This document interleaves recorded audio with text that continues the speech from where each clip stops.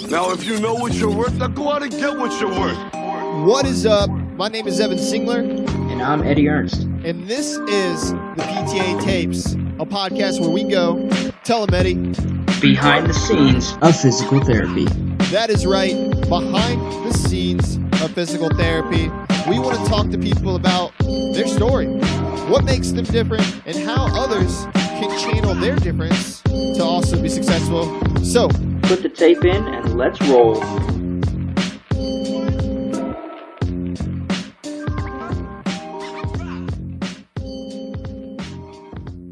We're coming back on the air after an interruption due to technical problems.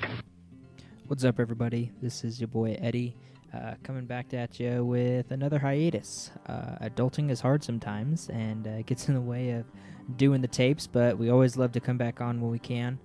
So today we have my boy Matt Nape out of Colorado. We talked about the positives as far as what we expected to be like in the clinic, or what we expected of ourselves in the clinic, and what kind of matched up with that. And then on the next part, we talk about things that didn't quite go our way, things that we had to change up in our clinical practice because going from clinical rotations and school didn't quite match up with what we thought would happen in the clinic itself, and so we had to change up how we treated, or how we viewed things. So in this first part, we focus on the former of the two.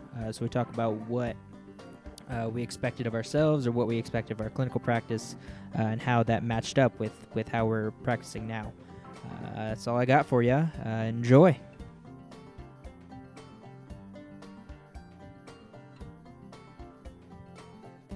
As like for the 17th time in a row, welcome back to the PTA Tapes. Where welcome back. Like to take random ass hiatuses because we're busy people and haven't dedicated 100% of our time to this just yet. Today we have at least Matt Nape. Hopefully, Keepak will pop on. We are all now licensed PTAs. One of us a little bit shorter than the others, but today we're just going to kind of talk about our expectations when we graduated or when we were in clinicals, and how those expectations unfolded once we got into the clinic working on our own and not being under the direct supervision of a CI anymore and facing the real world. So for those who don't know, so I work in an outpatient clinic with about 60-70% geriatrics on balance and vestibular issues. Evan, I think, works in acute care still, correct? Yep. Yeah, hospital. Working in that hospital life. And then Matt, why don't you give us a little intro on you and where you did your clinicals at, and where you're working now? Yeah, for sure. For right now, I've been at it's a 48-bed acute care rehab, like skilled nursing facility type place, Louisville, Colorado. Absolutely love it. My entire population is geriatric. For the most part, it's, like I said, it's more of a rehab. So we deal with a lot of falls, post-operative care, some total knees, total hips, not a lot though. So it's definitely varied, to say the least. I graduated back in May. So from a clinical standpoint, I did my first long-term clinical back in Missouri, which was pretty great. That was at an outpatient style facility. Really enjoyed. That's definitely, one day I want to get into outpatient. My second one was actually here in Colorado, up in Evergreen, about an hour away from me, but way up in the mountains, I think an elevation of like 9,000 feet. But it was a lot of fun. It was an outpatient / Pilates studio. Nice. So talk about really getting to learn some different stuff, learned about dry needling. I've really loved it. It's been an eye-opening experience, obviously, to get into the real world. So I'm loving it. So first off, what was it like being at 9,000 feet, like from a breathing standpoint? It takes a little while to get used to. It really does. And Pilates 9,000 feet up, yeah, seeing me do the a Pilates stretch on a reformer, you guys would have laughed. It was great. But no, it definitely takes some getting used to. But everyone talks about elevation sickness and stuff like that. But after a while, it does give you a larger drinking tolerance. Hey. So I got to go home to Missouri there for a little while. I had to work a little harder to feel the effects. Dope. But it's a lot of fun. It's beautiful. The drive there up into the mountains, up I-70. Oh, yeah. Absolutely gorgeous. Yeah, I made that trip, as Matt knows, a couple times when I was driving down to California for my clinical internships. And, driving through Colorado was just awesome. It's going amazing. through Kansas kind of sucked, but then as soon as I hit that Colorado border, got Well, past you don't like flat plains and wind turbines? nah, dude. Yeah, you don't like mountains. tumbleweeds, Eddie? What's wrong with you? Everybody loves tumbleweeds. Yeah. Gale force winds, maybe. I don't know about tumbleweeds in Casey. Oh man. Oh. Sweet. So I didn't really have a itinerary for this, but I mean, I guess I'll start to kick it off. So one thing that I'll go with one thing that was just went the same as I expected it. So I expected that when I would graduate and be off on my own, that I would still be minimally utilizing modalities, and that I wouldn't feel very comfortable working on my own for probably a month. I think it was just kind of mixture of nerves and everything like that. And that went just about as I expected. Luckily, the place I'm at had really, really good onboarding. For the first like week and a half or two, I was kind of shadowing one of the PTs that was there, and then kind of slowly took over his case or parts of his caseload. And then they shift me over to my own caseload and started kind of building me up from there to like 8 patients a day, I think is what I started at on my own caseload, and then 9, 10, and then to 12. So that went really well. I think, I was really nervous for the first 2 weeks, going over and asking, getting patients from the waiting room and bringing them over for the first 2 weeks was just like, what the fuck am I doing? Like, are you sure like somebody's not supposed to be here, like watching me? Like, is somebody supposed to be signing my notes? Like, what the fuck is going on? Like, I don't know what I'm doing. But it didn't hurt anybody. It didn't kill anybody. So that's nice. But I don't know exactly when, but I mean, somewhere third or fourth week, it was just kind of just hitting stride and getting the swing of things where everything was just clicking, and I wasn't as worried about having somebody standing over me or worrying about somebody checking my notes and things like that. So that was really nice. And then also the modalities was nice. So I rarely use the modalities. I think I use hot packs and cold packs for the most part, just at the end of treatment or beginning of treatment, just to make people feel nice. It's actually a trick for people out there. If you have patients that get dizzy, a cold pack on their neck, kind of C7, for about 5-10 minutes, usually significantly decreases their feeling of dizziness, and really calms down their sympathetic nervous system, so they don't get as many symptoms. So that's primarily the thing I use it for. I have a couple orthopedic people where I put a hot pack because they're like, oh, it feels so good afterwards. And I say, okay, fine, whatever. But I haven't touched ultrasound yet. 2 months in, still keeping that going strong. Just because nobody's asked me to do it. Again, not trying to, I get why people use it, so I'm not bashing anybody that does use it. However, nobody has asked me or said, hey, I really love ultrasound, would you do it? So I haven't done it yet, and been successful so far. Yeah, that's awesome, man. I saw your conversation on Facebook the other day talking about modalities and stuff. And yeah, even in an inpatient setting, or a rehab kind of setting, we don't do as much probably as they would have set me up to believe we would, like through college. I mean, obviously it's a big, PTAs, consider modalities to be a big bread and butter. I mean, I've definitely discovered a more hands-on approach comes in, more handy. Haha, little play on words there for you. But we find a lot of use mostly like in E-stim has been helping out a lot. Like we use pens and TENS a lot, but we actually use shortwave diathermy quite a bit. And I've seen some amazing results. I've loved it.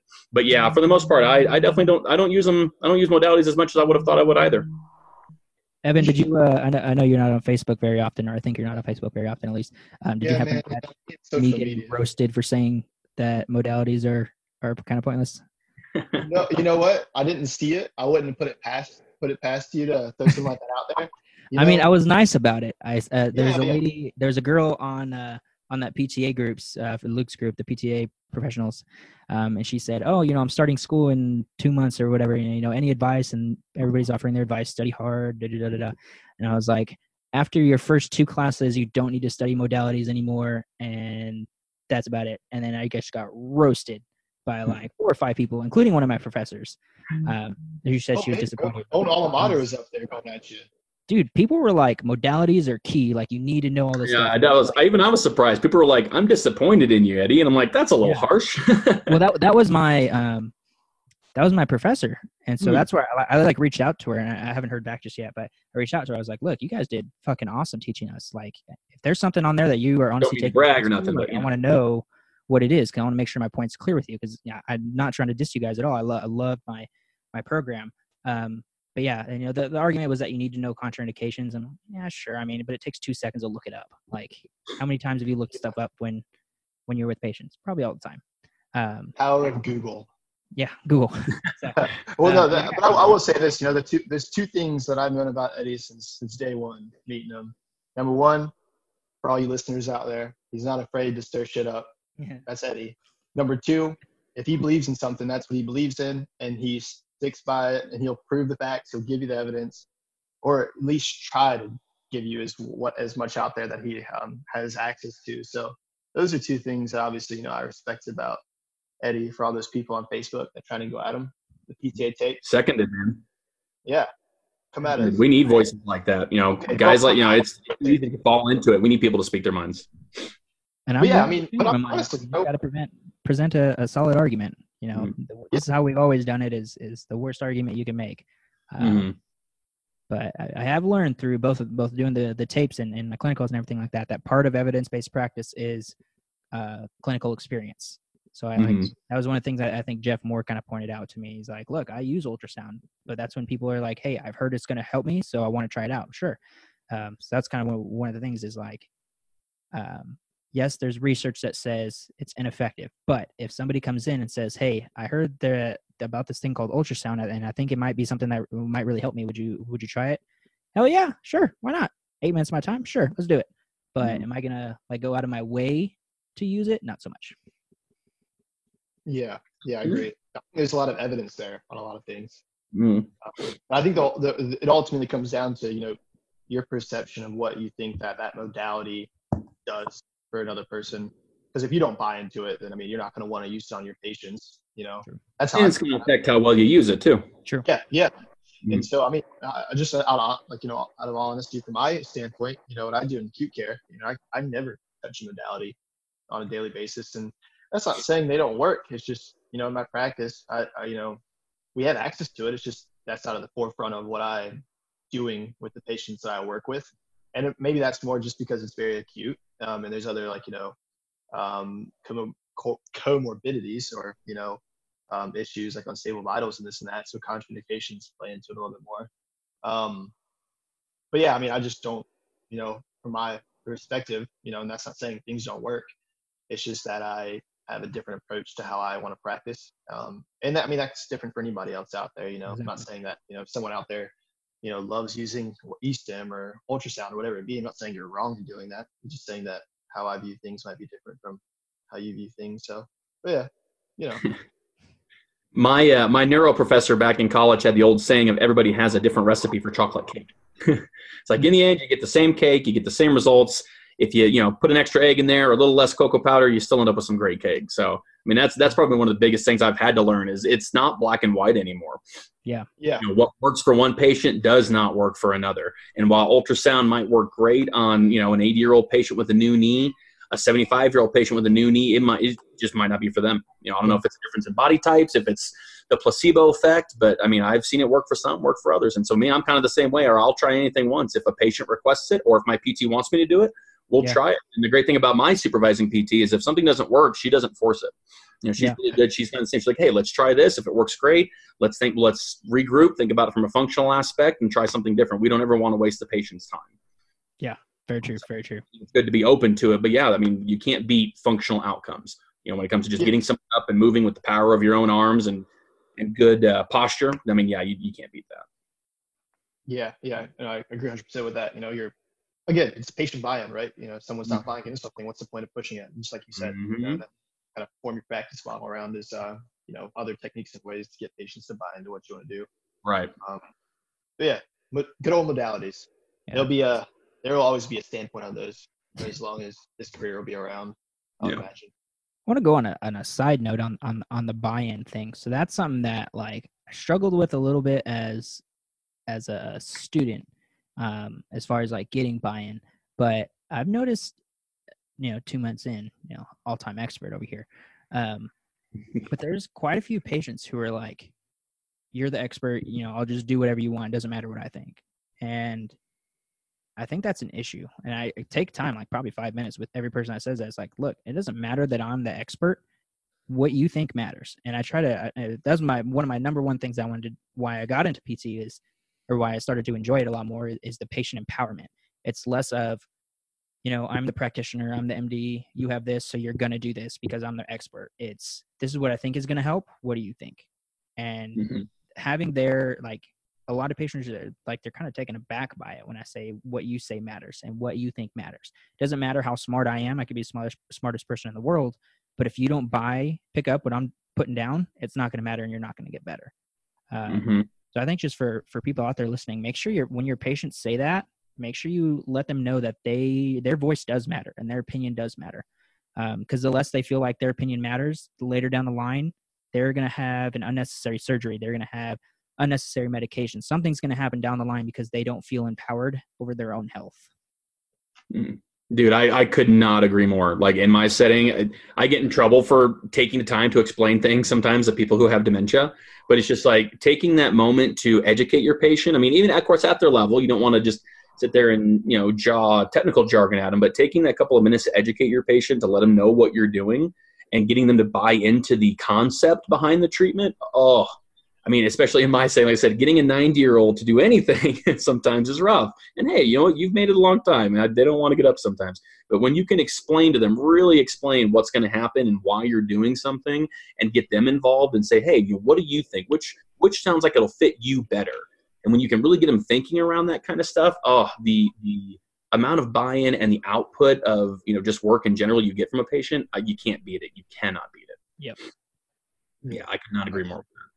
Yeah, education is huge. And one thing that I've noticed that's been really helpful for me, and that's just so much is helpful for me, but for other PTAs out there practicing, or whether it's other therapists, but most I'd say 75% of my patient caseload, possibly more, is either going to go outpatient or to a SNF facility. So they're either going to UMAT or UEDI, and I realized. And so it's it's just how the healthcare system works, kind of pushing them through the system. And so when I realized that, it's I sit down with a lot of patients, through the process of, understanding that. And I kind of talk to them. I'm like, hey, these are the goals we have for you here. And they're very short-term goals, because it is acute and we're trying to push you on to the next place. But, when you do get to the next place, let's look at, what are the things that motivated you when you work with me, trying to be conscious of those things, what do you want to get out of this, express those concerns to the next therapist. And I really try to sit down to try and kind of build that buy-in for the next person, so that the people already go in there actively thinking about, okay, so what are my goals? Whether it's just getting out of a, total knee surgery, and it's like, hey, well, I want to get back to, playing with my grandkids and doing this or that. And I'm like, write down some of those goals and go sit down, with next therapist, in that session, and be like, hey, this is things that I would like to get to. And this is kind of where I'm at. And so it helps the next therapist have a conscious idea of, okay, well, this is what we can try to work towards. That's for myself, just understanding how the healthcare system works is stuff I've tried to work towards, kind of implementing in my day to day. And so far, I think it's been good. I don't know. Yeah. Absolutely. Well, I mean, I don't know about you. I'm sure you guys have met this the same, but when you get a patient's personal goals, it's always fun to try and recreate that. If you have a patient who wants to be a fly fisherman, have them bring in a rod and reel, cast right there down the hallway. Back in school, I got to meet a gentleman who did archery, and I'm like, oh, how am I going to recreate archery? So I basically I took a dowel rod and wrapped a TheraBand around it, and pull it back, just and it's fun to try to think about stuff. Yeah. When you get people to buy it, like I said, when you do something that's recreating what they want, man, they go nuts. It's so much fun. That's how I got one of my patients on when I was on clinicals to do deadlifts with a milk crate. She's like, I want to be able to pick up and hold my 30-pound granddaughter. I was like, sweet. So here's a milk crate. Here's $30. Pick it up. And we did that over and over. Yeah, same thing. I mean, she loved it. She bought in instantly. I didn't have to convince her of anything like that. So that was awesome. Very cool. Talk about functional. Yeah. Alrighty, Matt, you're up. What is something that or an expectation that you had of yourself or of the clinic, whatever have you, that went the way you expected it when you graduated? That did go the way I expected it? Yeah. So we'll start there, and then Evan too, and then we'll go what didn't go the way we expected. All right. Well, you know what? I'll give my credit program. I'm OTC in Springfield, Missouri. I will give my instructors, but they, from day one, treated us and expected us to treat them as though they were supervising PTs and we were physical therapist assistants in a clinical style setting. I mean, we goofed off, we had fun, but we were always expected to act like professionals. And I mean, honestly, that was an easy transition going from the classroom with that professional style setting into this kind of setting. I've been able to hold myself accountable and stay professional, which, you don't always see everybody doing. But I was honestly just kind of shocked. I would have figured that the college culture would have been quite a bit different than from interacting with, like current clinicians. I shouldn't say actual clinicians, current clinicians. And so it was an easy transition. I was very surprised by I had the same level of professionalism, same level of, intra-team working that I saw in college. And that was been kind of a shocker. I expected a much harder transition. And admittedly, I might have just gotten lucky and found a facility with a really great crew, which I have. I have zero complaints about my coworkers or my supervising therapists. But I got to give my school props for that. They really set us up for success, talking about professional behaviors and how to interact with patients and interact with supervising clinicians and things like that. Yeah, that's pretty sweet. That's a really cool model that they set up. My school wasn't like that, and not to rag on them or anything. They're so perfect. We're all going to get very angry emails from our directors here after this. Yeah, I know, right? But no, I mean, just that the approach to that does kind of set you up for that success in that manner. And I mean, it's again, every school's different, so it's like kind of attention to detail for what that program feels is most important when you go out into the field, outside of the educational standpoint. So yeah, that's really cool. Nice. Yeah, I mean, similar-ish but different. Yeah, mine was really good about differentiating between book knowledge and clinical. I mean, I don't want to say half the time, but a lot of times when they would teach us stuff, they're like, look, this is what the book says, but when you get into clinical, it'll likely be different. Probably be doing this X, Y, and Z in the clinic versus the book says to do this. So, a lot of times it was, this is what you need to learn for the boards, but this is probably how you're going to do it in the clinic, but this is what you need to know. Yeah, a lot of my teachers just, they had different kind of areas of things that they taught me. Like my favorite thing was one of my teachers was, like, find the deficit, work on it. Like, what do you have trouble doing? Let's work on that. She said, at the end of the day, that's what you need to do. So if you see somebody and you're like, I have no idea what the hell to do with them. But she said, yeah, so if you're stuck, just, ask them, what do you have trouble doing that you want to do? And then work on that. They have trouble moving their hand overhead. Work on that. They have trouble lifting something from the ground. Work on that. That's kind of what I resort to really all the freaking time. When I'm just like stuck and I'm like, holy shit, you're moving through everything really well, or you're not moving through everything really well. I don't really know what to do with you. And then just ask, what do you like to do? Or what's still hard for you to do at home? Oh, it's still hard to kind of carry milk jugs. Great. Let's grab some kettlebells and let's, work on that. Let's work on carrying shit. It's hard for you to turn around. Just today, there's a lady that I was working with, and for her, it was hard. It's hard for her to pivot or turn around and to like walk up curbs. So I just set up an obstacle course where she's weaving through cones and then she's stepping over hurdles. Boom, done. And I made her do it like 20 times. And she was but yeah, I think that's, it's spot on. Is, every school probably has like their thing that they teach people. For you is a really easy transition from like I said, from book work to clinical, and the expectations that were made of you as a PTA. Yeah, I agree. I like that. Evan, you're up. What's a expectation that went well for you? Oh man. That's a tough one. There's a lot of things. I mean, I could probably speak more onto the opposite side of that, like of expectations I had that were difficult.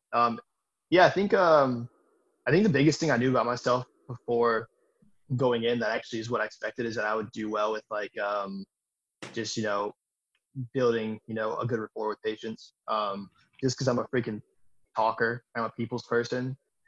So from that aspect, it's like it's interesting, kind of jiving, being like a very big communicator in a hospital setting, because it's very like, it's just it's driven on like not really like setting up long-term relationships, because you get patients in and they're going out like left and right. Where it's it's not like an outpatient where I can get a patient who might come in for 3 to 4 week plan of care, and you see them pretty consistently, and really get to build up solid rapport. But in the short amount of time I have, I think my expectations going in about myself, just in general, being able to, build a good rapport with people and get good patient outcomes through that. That was something that I saw that I felt like I just kind of, really just, bolstered kind of through these past, I guess, 7 or 8 months. And it's weird, like, a lot of people say, and we talked about this on the show before, but I think, like, how well, like, your outcomes come in just many ways. Some people like really know, from a functional standpoint, how to really engage somebody and how to work on, different tasks that's going to help them back home, and understanding the body, and whether it's origin insertion and this and that and movements. And then other people, might, whether it's a neuro, might know how neuro clicks a little bit better, and postures, and, working on that. But I think there's just like so many like different aspects into like your tool bag, say your clinical tool bag. And I think mine's like definitely just being a people person, like, going in there, because a lot of times in hospitals you go in and patients don't want to work with you. They're like, yeah, I'm not doing that. I don't get out of bed. Because whether it's like, some of them are terminal, and just don't see the point. And so it's like, well, how can I sit down with you, for 10 minutes at your bedside and try to convince you that, getting up and moving is going to help you. Especially when it's going to hurt. Yeah. And so it's a bit, It's a hard sell. It really is. It's like, what, I mean, I've seen it a lot too with patients on our cancer tower, which, I mean, bless their souls, you're going in and these patients are sick half the time off chemo and fatigued and hurting. And it's like, I'm asking you to get up and move with me. And a lot of them have like, poor outlook on, the future anyways. It's like, it's tough. And so that's kind of like, I think that's like been one thing that I really tried to like hone in on, is like, well, me as a person, understanding myself, like I'm a good people's person, and I can go in there and maybe uplift you, maybe get a couple jokes in, and then you want to get up and move a little bit, whether it is, 10, 15 minutes, just because you like me as a person. It's like, well, we accomplished something today. So well said, man. If you can build, I'm lucky enough, I get to see most of my patients, minimum a week, sometimes up to 2 or 3 months, depending upon what it is they have and what we can talk Medicare into allowing. But right, we all know, right? But yeah, when you build that rapport, when you can get a patient to open up and share stories. I used to be a salesman, hilariously enough. We called it making the human connection, showing them that you're not a salesman, you're a human just like them. When you can find some connecting factor, either, a common place you've both been, or, their kids, or, where your kids are from, just there's always something to connect with. And when you can make that connection, you go from being the person that they're scared of. You go from being the doctor or the person in scrubs coming in to hurt them to a real person just like them. You become a person with, a job and a house and a wife and a kid, and you're not scary anymore. I mean, I might be. I'm, big, hairy, bearded guy. I don't know. But, people see you as a human, and that's when they're more willing to connect and listen and talk to you when you make that rapport. That, well said, man. I couldn't say that any better. Yeah, I agree. I mean, you guys both hit the nail on the head. You could, like Evan said, you could be the most, biomechanical and biological knowledge person in the world, but if you have no bedside manner, very few people are going to get better under your care. Very few people are going to want to schedule, with you. I have, I think, 2 or 3 people in the last 2 months that after I worked with them one time, they tried to get on my schedule as much as possible. And I spent probably 25, if not 50% of our first appointment together just talking, just letting them vent. There was one lady that she's a chronic pain patient, had just 900,000 things going on. And I worked with her twice, but the second time I spent like 80% of the time just talking and just letting her kind of vent about her issues and trying to go through the pain science stuff with her at a lower level. And she said that was the best appointment she's had in a while. And that's not tooting my own horn or anything like that, but like there's sometimes where, and that's your own horn. You deserve to toot your own horn. But that's one of the reasons why I like the place that I'm at, is because they don't push for like me actually doing, like, obviously, yes, I have to actually do exercises with people and put my hands on people and stuff like that. But like if I spend 25 minutes talking to somebody, like I did that one day, and I asked my PT and the clinic director, I was like, so what do I bill for that? They're like, well, was it skilled care for you to provide that education to them? It's like, yeah, it's okay. Then you bill under skilled care for that. So that's one thing that they're good with, is if you have to spend extra time talking to them to just like get the education in there and let them vent, like that's part of the skilled care of our job. It's not just making them do 3x10 sit to stands. It's letting them vent for 10 minutes about the other stressors in their lives. So you can say, that's probably why you're always in pain. And that's why, you're not getting better, because you have 2,000 other things going on that if you would have went to a mill clinic, they wouldn't know, because they don't take the time to talk to you. So then, plenty of my Love patients. how the Bill Clinic made it into that little speech. Yes. I It know. isn't a true Is it true though? Is it true? Yes, it is. He brings out a mill. Um, but I mean, it's true. Like if you don't spend time with your patient like that to get to know them, you know, they're going to come in. Like there was one patient I had today, kind of a chronic pain desensitization. She had surgery, I think, on both of her feet, and just a lot of sensitivity on there. So we're trying to desensitize. She came in today and she's like, "Oh, my pain is so much worse today." You know, just talking to her, she had a shit ton of stuff going on this weekend with her family and a lot of just kind of fighting and stuff like that. And I'm like, well, you didn't have that last week. When I worked with you last week, all I had you do was talk about your grandbabies and how much you love them, and your pain was significantly less with me working with you. And now when I'm talking to you, you had all this other stress happen, you have more pain. Mm-hmm. If I didn't listen to your story, I wouldn't know that there's a very high connection between that amount of stress and your pain now. So, I mean, all that to say, taking over the mic again. I'm sorry, guys.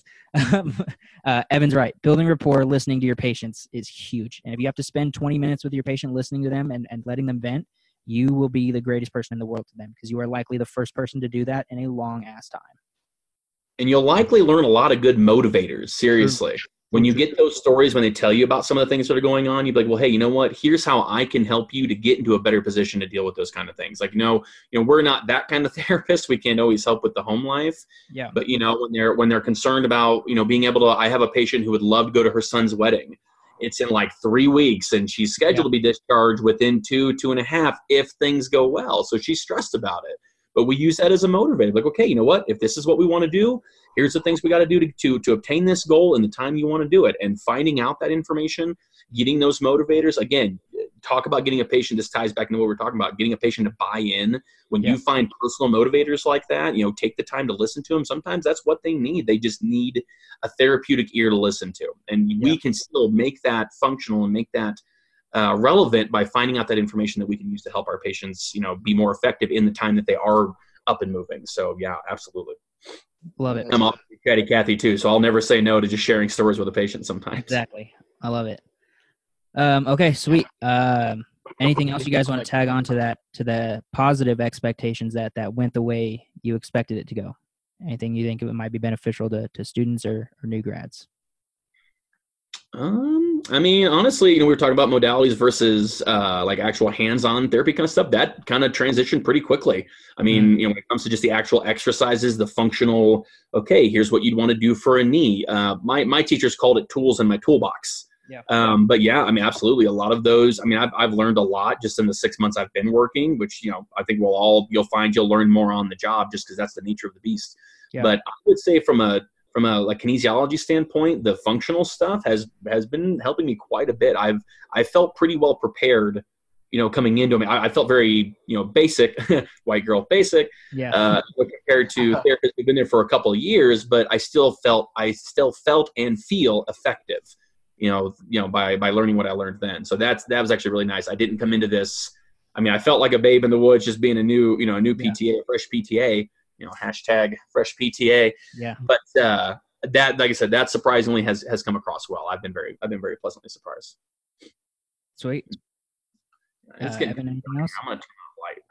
Man, I guess you can consider this a positive, but I would say, another expectation I had was that there was just going to be a crap ton that I didn't know, and that I was going to have to figure out. And it was true. There was a crap ton I didn't know that I was going to have to figure out. And but it was the positive in that, for students out there, is that there's some really great people out there that are already clinicians that are willing and want to help you. I know the people that work around me, whether it's the PTs or PTAs that have been there, fantastic people that really want to help you learn as much as possible. And I'm sure that's the same for you, Eddie, and you, Matt. Yeah. But yeah, it's just for the rest of, the students out there, that are, freaking out about, the things they don't know, or they might not know, the uncertainties. They're going to be there, it should be a positive, really, because you don't want to go out and think you know everything, because you're not going to. But the positive. The longer I've been doing this, the more I realize I don't know anything. The vastness of how much I don't know steadily grows bigger every day. That's how I feel every day. I go into work and I'm like, you learn something new, but it's exciting, because it's like, well, if you just knew everything, it would just get so old so quick. Mm-hmm. Yeah, I think that's, side tangent again, but for people, students and new grads, I think that's an important point. And when you're looking for a job, you know, I told all my classmates this: don't just accept the first job that comes your way. Let me rephrase that. Don't accept Unless the first it's the only job one that comes your way for the sake that it's the first job that came your way. I did accept the first job offer that I got, but it was because they met a ton of criteria that I had for a job that I wanted. You know, make sure you have a specific list of questions and a specific criteria of what your ideal job would look like, and go in there and ask questions specifically for, you know, those criteria. Make sure mentorship is more than, you know, just walking in and you can ask one question and then, you know, everybody's busy for the day. You know, I don't have, actually no, for my first 2 weeks, I really did. You know, like I said, I was shadowing the PT for a while, and then kind of took over his caseload, and then had my own caseload. And then there were specific blocked off times where, like I would meet with one of the PTs, and then eventually my supervising PT. We just met, and she's, you know, just talking to me, getting to know me. Getting to know all about you. What's that? Well, Mary Poppins for you, buddy. Yeah, man, you don't know Mary Poppins? No, I haven't seen either one. Oh, either one of the shame movies. on you. Shame on you, Eddie. Well, you haven't seen Your Mary listeners are going to be disappointed. I know. But yeah, I mean, that's a huge thing I'm on is and why I preach against mill clinics is because you don't get that mentorship. You don't get, you know, when you feel stuck as a new grad in those clinics, you don't feel like there's a way for you to ask questions and figure it out. You know, I have plenty of times in the clinic where, you know, shit's going weird, and I just stop and I say, hey, I'm gonna be right back with you. And I go to the PT. I'm like, hey, I have no idea what the fuck I'm doing here. What do I do? Or, you know, people's BP is, you know, going crazy. I had a lady the other day whose BP, she walked into the clinic. I had her sit down because she said she was been lightheaded. I took her BP seated, and it was 200 over 110. And normally that would freak the fuck out. But I went over to the PT. I was like, hey, so she's like kind of super high right now, her BP. And he's like, yeah, keep an eye on it. You know, she's normally has that high BP, and kind of had me do some sitting stuff. But like, I felt comfortable treating her and felt comfortable being with her because I knew at the end of the day, those PTs that are there they don't feel bothered by me asking questions. Like, they're happy to help all the time. The other PTAs there, same thing. Like, I can come in, I'll just kind of wait till they're done talking to their patient and ask them a question. Like, they're always available to help. And that's super, super important, especially as a new grad. I feel like, make sure you're going to a clinic that's going to be like that. That's going to offer you that mentorship or the camaraderie that you need to be a successful clinician. Yeah. Rant over. No, dude, that's a perfect one. I mean, I can't speak as a supervising PT, but I've been a sales manager before, and I've always told my my employees, like, I would so much rather you come waste 30 seconds of my time with what you think is a stupid question than to waste 30 minutes of my time of me having to fix the boo-boo you make because you didn't come to me and ask me a question. You know, I'm just like you. Eddie. I'm lucky enough that my PT is, I've never once been made to feel like I was stupid or that I should have known something. Yeah. You know, I'm sure it's the same for you and Evan, you as well. We probably hold ourselves to much higher and harder standards than our bosses do. But I always feel bad because I'm like, oh, I should have known that, or oh, I know they taught me that in school 2 years ago, but I still should have remembered it. But now that is, you've got to find, you know, I mean, don't get me wrong, money is what makes the world go round, but having that good team, that good mentorship, like you said, having a good leader, not just a good manager. Yeah. Will make a job that much worth it, because you can't go in there making, you might get paid $30 an hour, you're making all the money in the world, but you hate your job. So how long are you going to last? So absolutely, when you go, I'll say the same thing. I got the first job I applied for, but that means because I had called and actually like spoke with the directors of the rehab at like 3 other ones that I liked. And they sound like great places, but I just didn't like the story. I didn't like the story as much as I like the one I'm at now. And the job itself is super stressful. We all know we're fresh PTs. You know, get ready, guys, for all the listeners who are going to be graduating soon. It's hard. It's going to be real hard. But finding something that, finding a job that you don't hate, finding a job that you love, and with people that you can see, you're going to spend 8 hours a day-ish with these people every single day. And that is so important. Yeah. So important. Yeah, no, that's great that you touched on that. It's going to be hard, because it is. And just everything, adulting in general. Yeah, adulting in general. Add adulting and then add not knowing what you're doing. It really sweet. Catches up to you, man. All right. So get a beard straightener. Life's tough, Yeah. It's the little things in life, guys. I tell you, it's the little things in life that make it bearable. The small battles you win, right? Right? Hey, you know what? I'm under. You know, my instructors always called it "be the duck." You know, above the water, you're calm and serene. Below the water, you're freaking out. So hey, as long as I look good when I go to work, nobody can tell how much I'm freaking out under the water. Dude, I've said that to like a couple patients. Like a couple of them were like, "You're so good to work with. You know, you're so calm and everything." And I tell them like, "Look, I only look calm. On the inside, I'm freaking the fuck out." And they just start laughing. You're like, I am. I'm only partially joking about that. Like, you think I got this together? Like, I know. Not even a little bit. Not even a little bit. Well, that's all we got for you today. Hopefully you enjoyed that and related to some of it, at least in some way. I know sometimes we can get a little off track with our conversations, but hopefully you enjoyed it all. If you did and you relate or you don't relate or want to kind of continue the conversation, be sure to drop us a comment either on Facebook or Twitter.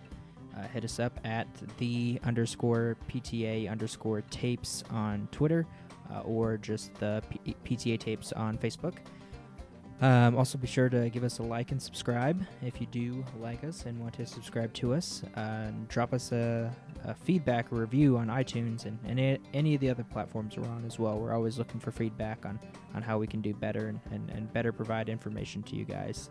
Be sure to check out part 2 where we talk about what didn't quite go the way we expected it in the clinic and all the fun conversations that happened after that. Thanks for listening and have a good one.